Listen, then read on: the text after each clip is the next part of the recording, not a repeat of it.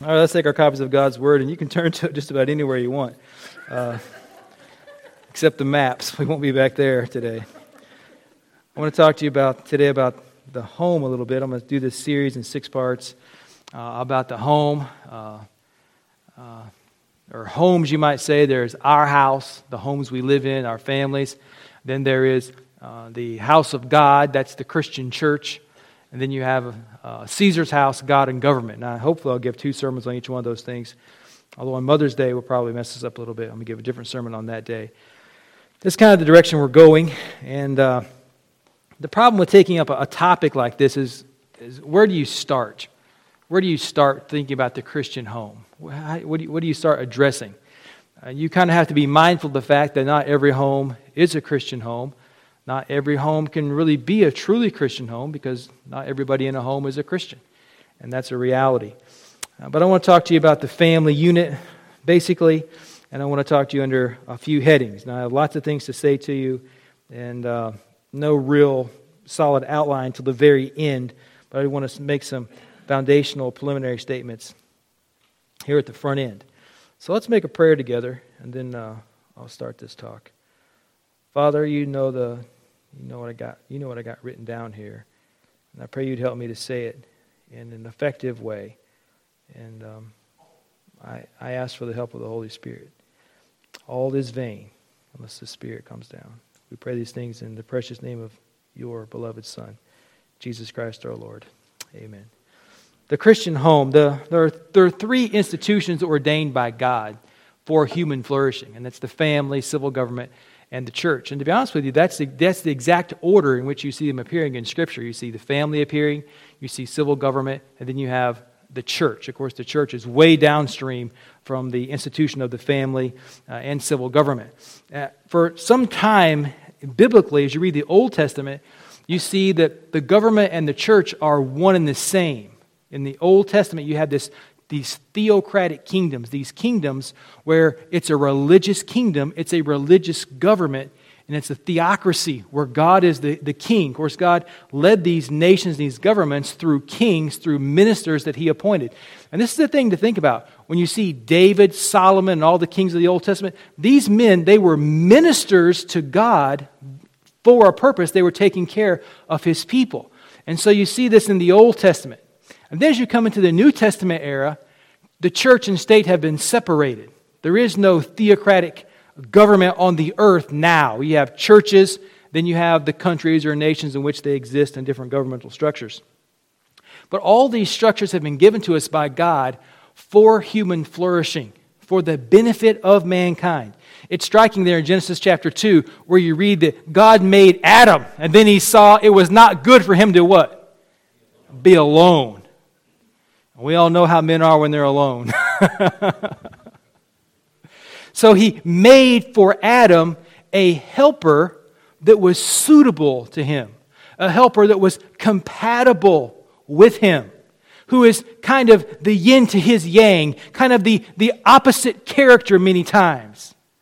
And we don't really know what that relationship looked like before the fall, but we do know what it looked like after the fall. Certain things took place, but that foundational institution, the beginning place of God's institutions is the home, the human family, you might say, or the house, whatever word you want to use. It's a foundational institution of human culture. And God has given to us a long historical record of the home. If you were listening to the Obergefell decision in 2015 where they made same-sex marriage the law of the land, some of the arguments from the conservative justices were that when you look back through history, you have this millennia-long history of marriage, of the home being defined by a man and a woman. And Chief Justice who died, what was his name, the Catholic guy, died in Texas? Scalia says, do we really want to go against a millennia-long record of history and principle and of truth? Do we really want to change something that's been this way since creation? Since creation. Then, of course, you have Chief Justice Breyer and his arguments, where Breyer, he poses the question to the respondent, He says, are you saying that we should maintain traditional family, man and woman family, because of something the Bible says? Are you saying that same-sex marriage is a sin? The respondent replies, that is not our argument. And when he said that, you knew how the argument was, what the decision is going to be. Because it is the Bible that is the framework of truth. It's absolute and inflexible. And so when you take the Bible out of the equation, you really get into a mess. And I'm going to say this is kind of getting into a different subject, but this country was founded in a time in history where Christians and Enlightenment thinkers, they came together and gave us this great country, this form of government that we have. But all of those persons who crafted our founding documents, all of those persons were living in a culture that was dominated by Christianity. Completely dominated by Christianity. Those 13 original colonies, 11 of them had state churches. Each of those 13 colonies, 11 of them had official denominational churches where they were state-sanctioned churches. All of them. Some of those colonies did not get rid of their state church officially up until way into the 19th century, the 1800s, some of them post-Civil War. There were only 2 colonies that did not have a recognized official state church. And that was Pennsylvania and Rhode Island. Pennsylvania and Rhode Island. In those 2 colonies, there was religious freedom. Virginia was the 3rd colony, the 3rd state, to give us a statute for religious freedom. It's called the Virginia Statute of Religious Freedom, ratified in 1786. Up until then, there was no other, all the states had their own state church, which means that those founding fathers were in a state where not going to church on Sunday could get you put in the slammer. You guys all know what the slammer is. If I was in Oklahoma, I'd say the pokey. So that's the culture in which our government emerges, one that's dominated by Christianity. And so as the founding fathers are saying, here's what it means to be free. That we all have the right to pursue happiness. To be safe in our homes and have joy and just be free to do what we want to do.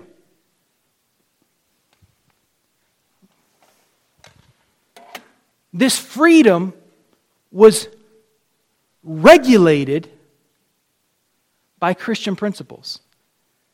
So the freedom that we have is wonderful in a Christian-ish nation.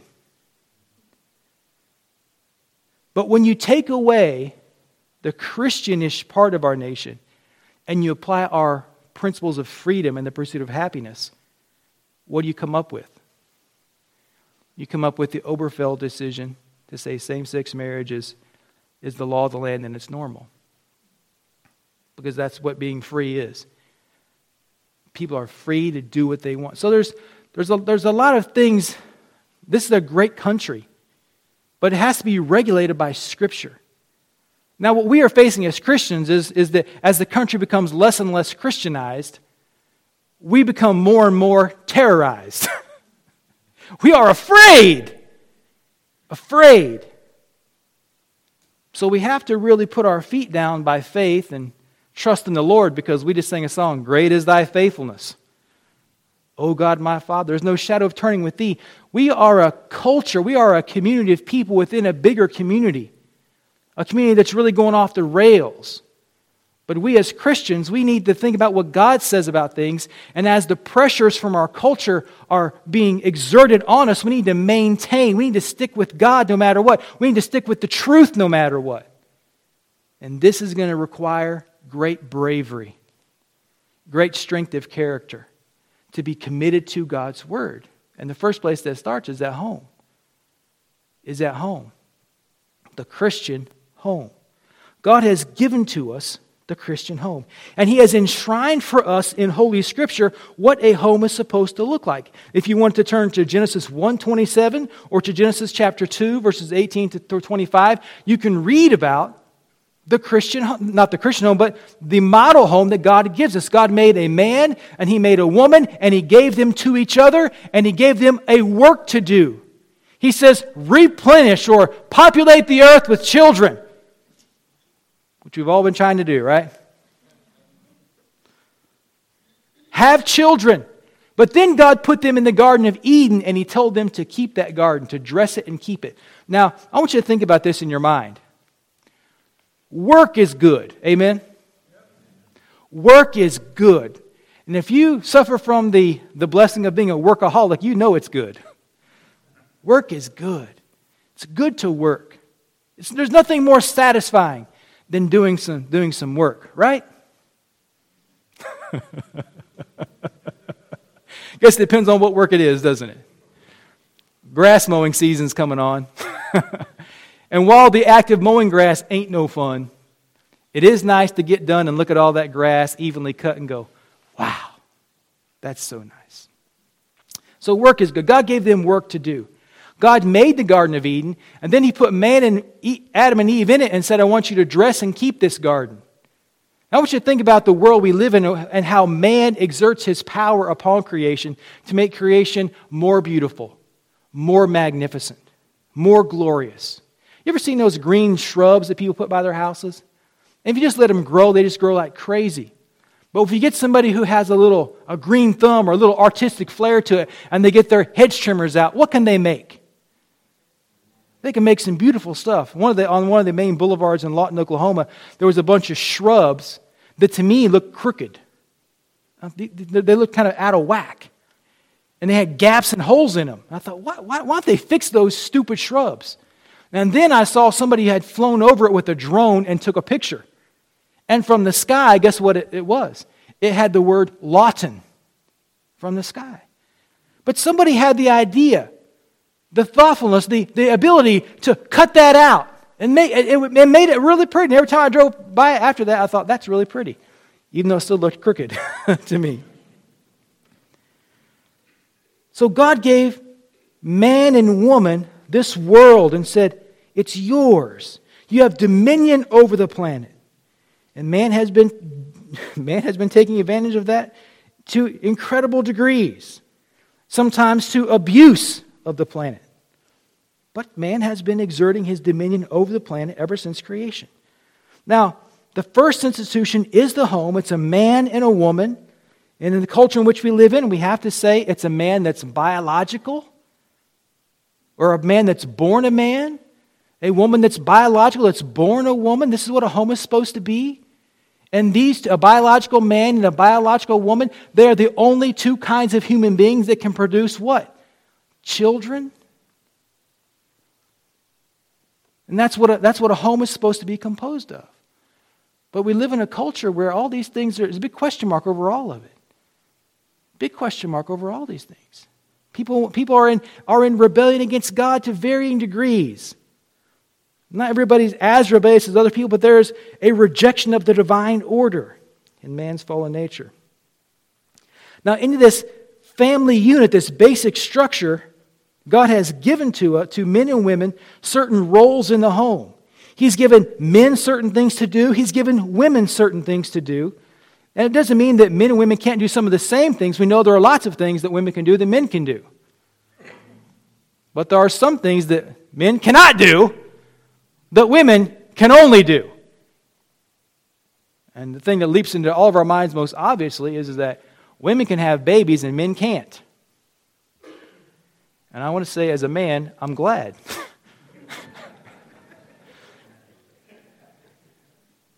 And my friends, my brothers, these ladies who have borne our children, what an incredible sacrifice they've made.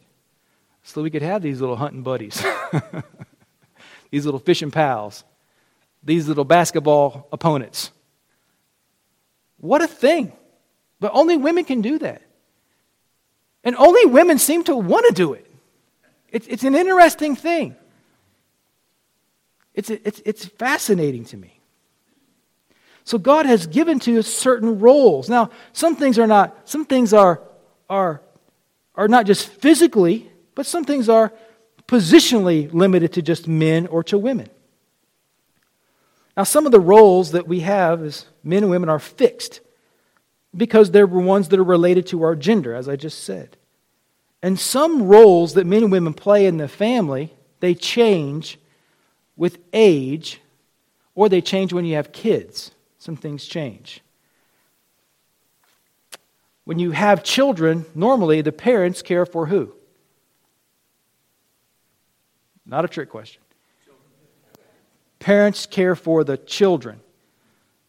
And then as the parents age, who starts taking care of the parents? The children do.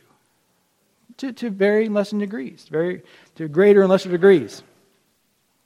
Some roles within the family change because of necessity. Because life does not always work out like we want it to. The best situation is for a man, he marries a woman, they stay married for their whole life, they have kids together, and then those kids have grandkids, and those grandkids, don't live with you, they live with their parents. That way you can go do the things you want to do, and when the grandkids come see you, this is what my parents seem to do, is the kids will come see them. Well, let me reverse this, and it says, when I would go see my grandpa, when I was a kid, my grandpa would spoil the fire out of me and then send me back to my dad's house where for some reason I was beaten all the time. Because my grandpa would spoil me so much. My grandpa would never tell me no. He was always buying me stuff, And when I was 16 years old, my grandpa drove to my house with a Camaro to give to me. Think of it. 1980 Camaro. It was red. He bought it from his neighbor for his favorite grandson, old Terry, the virtuous one.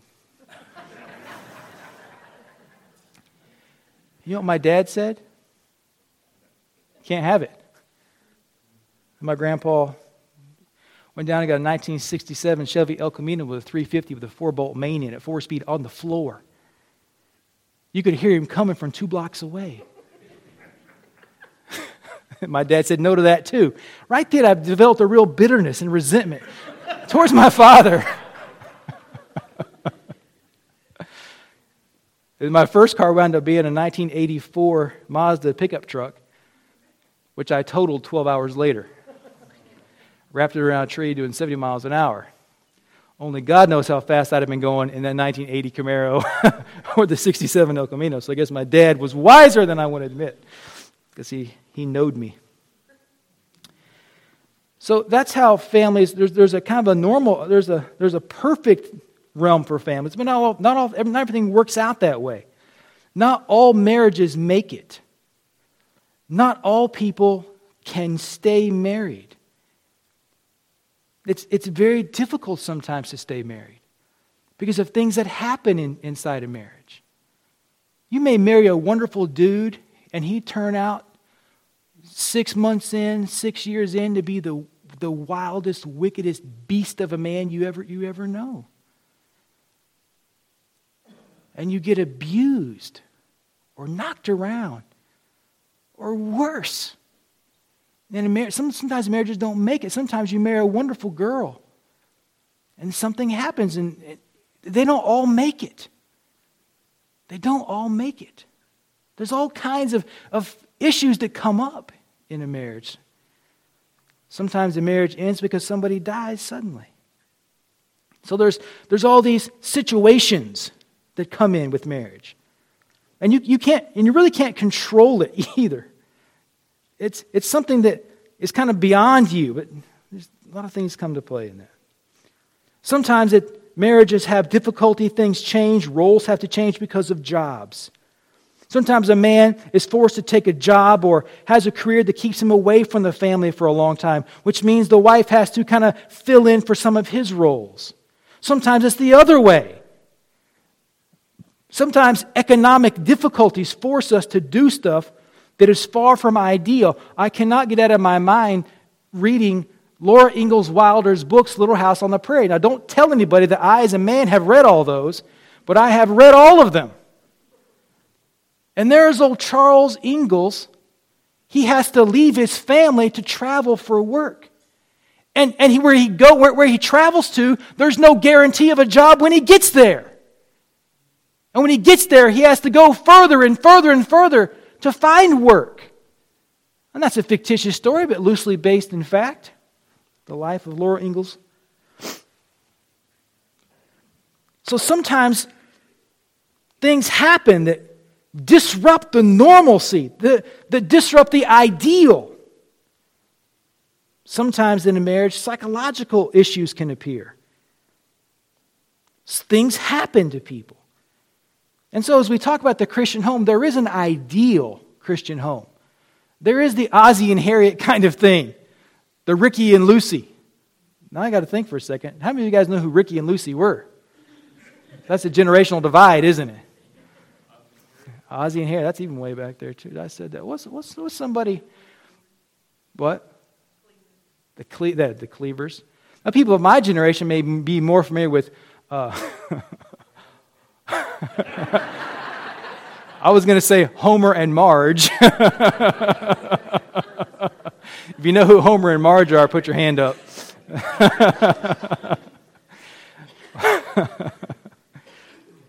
So there are these examples out there, but you can't find it's hard to have the perfect marriage that lines up in every single way. And sometimes people become frustrated by that. And they kind of beat themselves up about their past. And what I want to try to say to you is, wherever you are in your life, whatever situations you've had in your past, the past is past. You can't go back and undo it. You just got to realize where you are now and try to apply these principles as best you can to go forward. Because you can't go back. The Apostle Paul has this great reading in Philippians where he says, "This one thing I do, forgetting those things which are behind, I press forward to the mark of the high prize, the prize of the high calling of God in Christ Jesus." You have to close the door on the past and you have to go forward. And there's a pastor from Illinois who told this story, which was very helpful to me. Is sometimes the things that are in your past, you have to go back to that moment in time or to that place and either physically or mentally close the door on the past. Take the key out of your pocket and lock the door and say, "I'm not going to open that door anymore." That's in the past.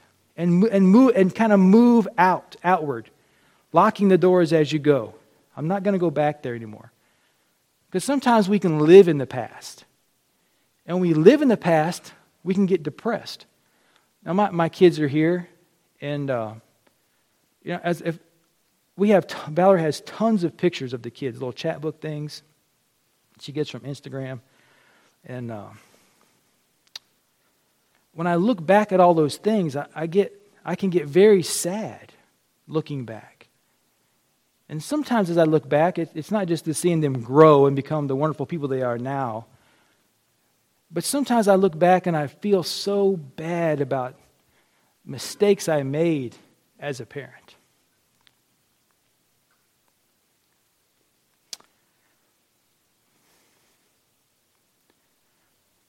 And those mistakes, and they can haunt you. And it can really depress you, because I'm talking about me. I'm not talking about you guys. But I don't think this experience is uncommon. So you have to see where you are right now and try to apply the principles of Scripture the best you can and go forward. You can't go back. We all got a back trail, right? And that's from Louis L'Amour, in case you care. So what we have to do is to do our best to apply the principles of Scripture to where we are now and move forward. Now, when we talk about Scripture, sometimes that's kind of overload. Overload. Remember when you used to buy a Microsoft Office suite and it came with a little book? A little guide? Now, how many of you ever looked at that? There's probably some person who did, who's read the manuals. I saw a hand go up back there, and You get a manual. Because I'm a man. I'm your prototypical man, I think. I don't need no stinking instructions, right? Until it's too late. So Scripture can be kind of overwhelming. Because the Bible is kind of a big book. And this dear sister right here, she has a Bible in her lap, and it's pretty thick. Denise and Jim's Bibles are pretty thick. Anybody got a real thin Bible? That's not a Bible, Christine. There's no way in the world you can call an iPad a Bible. There's nothing wickeder than digital Bibles. The Bible can be kind of overwhelming because you open up, there's a lot of words on the pages. And where do I start with all these things? How do I start to apply these principles? Well, if you have the Old Testament, you can start by reading about people's lives. And it's great to read about people's lives and see how they lived and see what things they went through. And as you read the Old Testament, you read the book of Genesis specifically, what you see is that sometimes the lives of the biblical characters look like an episode of Jerry Springer. It is mind-blowing to see the crazy things that are going on. Just for example, to drive that pen home, you have Jacob, who marries a girl who they did the switcheroo on him, and he married the wrong girl. Now, how do you spend a night with the wrong girl? Interesting. the wrong girl. And then the next day he realizes who the right girl was, but it's too late. He's married to this other girl. And so he winds up marrying these two sisters. And these two sisters, they compete with each other. And in one weird scenario, one sister purchases the right to be with him for one night by making a deal with her sister. They're swapping him back and forth. And then when they quit having children, they say, here, have my maid, have my handmaiden, have my servant girl, and take her as your wife and have some kids with her. And then both sisters do it. It is an unusual and strange thing to read about. And it's all through the Old Testament, these complex scenarios. And Jacob is symbolic, believe it or not, of all of us. Jacob have I loved and Esau have I hated. He's the beloved one by God. So as you read the Old Testament, you see the lives of people. And you see that their lives are not, these are not the full accounting of their lives because the Old Testament would be much longer. William Manchester wrote 3 volumes about Winston Churchill. Like 3,500 pages, 3 volumes. So these are not full accounts of their lives, but the Bible gives us a good look at what they did, both good and bad, and the things they went through. And it starts right off in Genesis with Adam and Eve, a man and his wife. And they disobey God together. And you see the consequences of these things. You read forward, you get to brother Noah, who's on the ark, who does a wonderful thing, builds the ark, and then he gets drunk. And something weird happens between him and his kid. Then you have Abraham and Sarah walking by faith. And while they're walking by faith, trying to follow God, they're messing up their lives as they go along. And what you'll find as you read Scripture is that those people's lives were a mess. It may make you feel better about your life.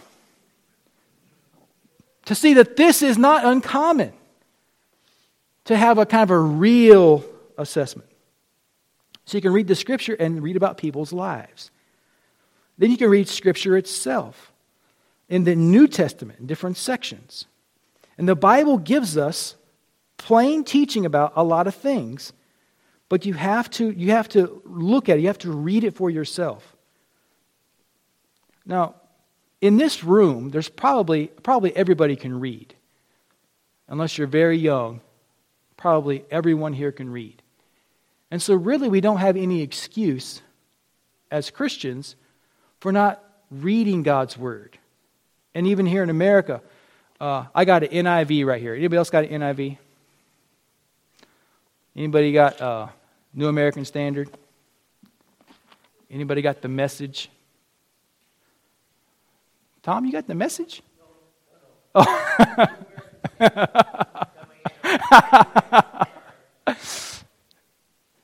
But the message is a paraphrase or reader. There's all kinds of ways to read God's Word. All kinds of formats for you. Large print, small print, study Bibles, plain text Bibles, audio Bibles. There's all kinds of ways we can get to know Scripture. It's there for you. But you're going to have to get committed to reading Scripture. Now, where do I start in Scripture? This sermon is about to end, believe it or not. It's about to end. Where do I start in Scripture? So here are some places of interest, okay? Places of interest. Now we're talking about the family, the home, those kind of things. So these are places you can go and read. First of all is Proverbs. Proverbs is right after the book of Psalms. If you put your thumbs in the middle of your Bible, you'll probably come out to Proverbs. Proverbs is written by Solomon to give wisdom. Now listen to what the introduction says.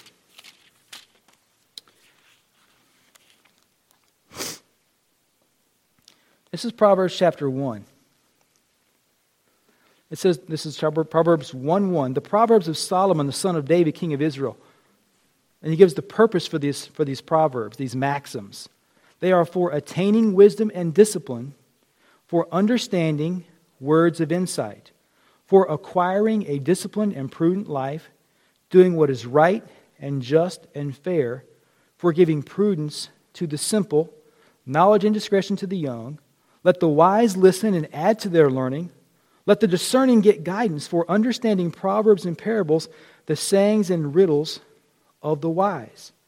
The introduction here in the Scofield Reference Bible says this: Proverbs is a collection of pithy sayings in which, by comparison or contrast, some important truth is set forth. Among the virtues commended in this book are the pursuit of wisdom, filial piety, liberality, domestic faithfulness, and honesty in business relationships. So it tells you right away, Proverbs is something that we're going to put to use right away. Right away. Some very good maxims in the book of Proverbs. And the way to get a handle on Proverbs is to read one chapter of Proverbs every day. So today is April 24th, and so you could read today Proverbs 24. And then tomorrow read 25, and then 26, and then 27, and so on. And you'll read through the book of Proverbs every month. Every month. And at the end of a year, you'll have read it through 12 times, and you'll be a lot wiser and smarter in a year.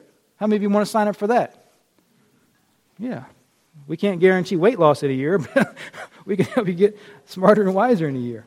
Now here's a sample of readings. Here's a selection from chapter 24. 24:1. Do not envy wicked men. Do not desire their company. For their hearts plot violence and their lips talk about making trouble. Oh, that's good advice. Don't be jealous of evil men. You guys know who Johnny Depp is? Johnny Depp? Captain Jack Sparrow? Army Archie. Old Captain Jack. He's having a trial this week, and you can watch the whole thing on YouTube. I've listened to some of it. There's a guy, super talented, from Kentucky of all places. Bible Belt America, Kentucky. Florida too. And there he is, a guy with great talent, intelligent. And you listen to, they're reading the text messages he exchanged with his not his late wife, thank God, with his former wife and other friends about all the abuses, the yelling, the screaming, the drugs, the alcohol abuse. Just here's a guy who's got to quote Buck Owens, he's got the tiger by the tail, and he's wrecking his life. And we can be envious of that. Be jealous of these things. He's a wicked guy. It's good advice, There's other examples I would give to you, but due to lack of time, I'm going to cut them out, all right? A second place of interest in Scripture, if you're so inclined, is Ecclesiastes. Because if you start wondering, what's the point of life? Take a look at Ecclesiastes. Ecclesiastes is kind of a philosophical approach to life. The way they think about it is that Solomon, after he's tried every possible pleasure he could get his hands on, kind of like Johnny Depp, he realizes it's all in vain. And he had this great line in Ecclesiastes. They made a song about it. To everything there is a time and a purpose under heaven. A time to love, a time to kill.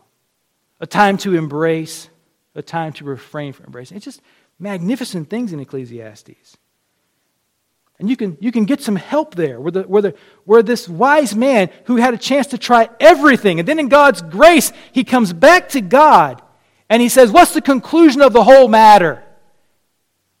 Fear God and keep His commandments. Enjoy the fruits of your labors. If you made some money, spend it. Buy some good food. Buy a nice pair of shoes. There's nothing better, he says, than to enjoy the fruits of your labors.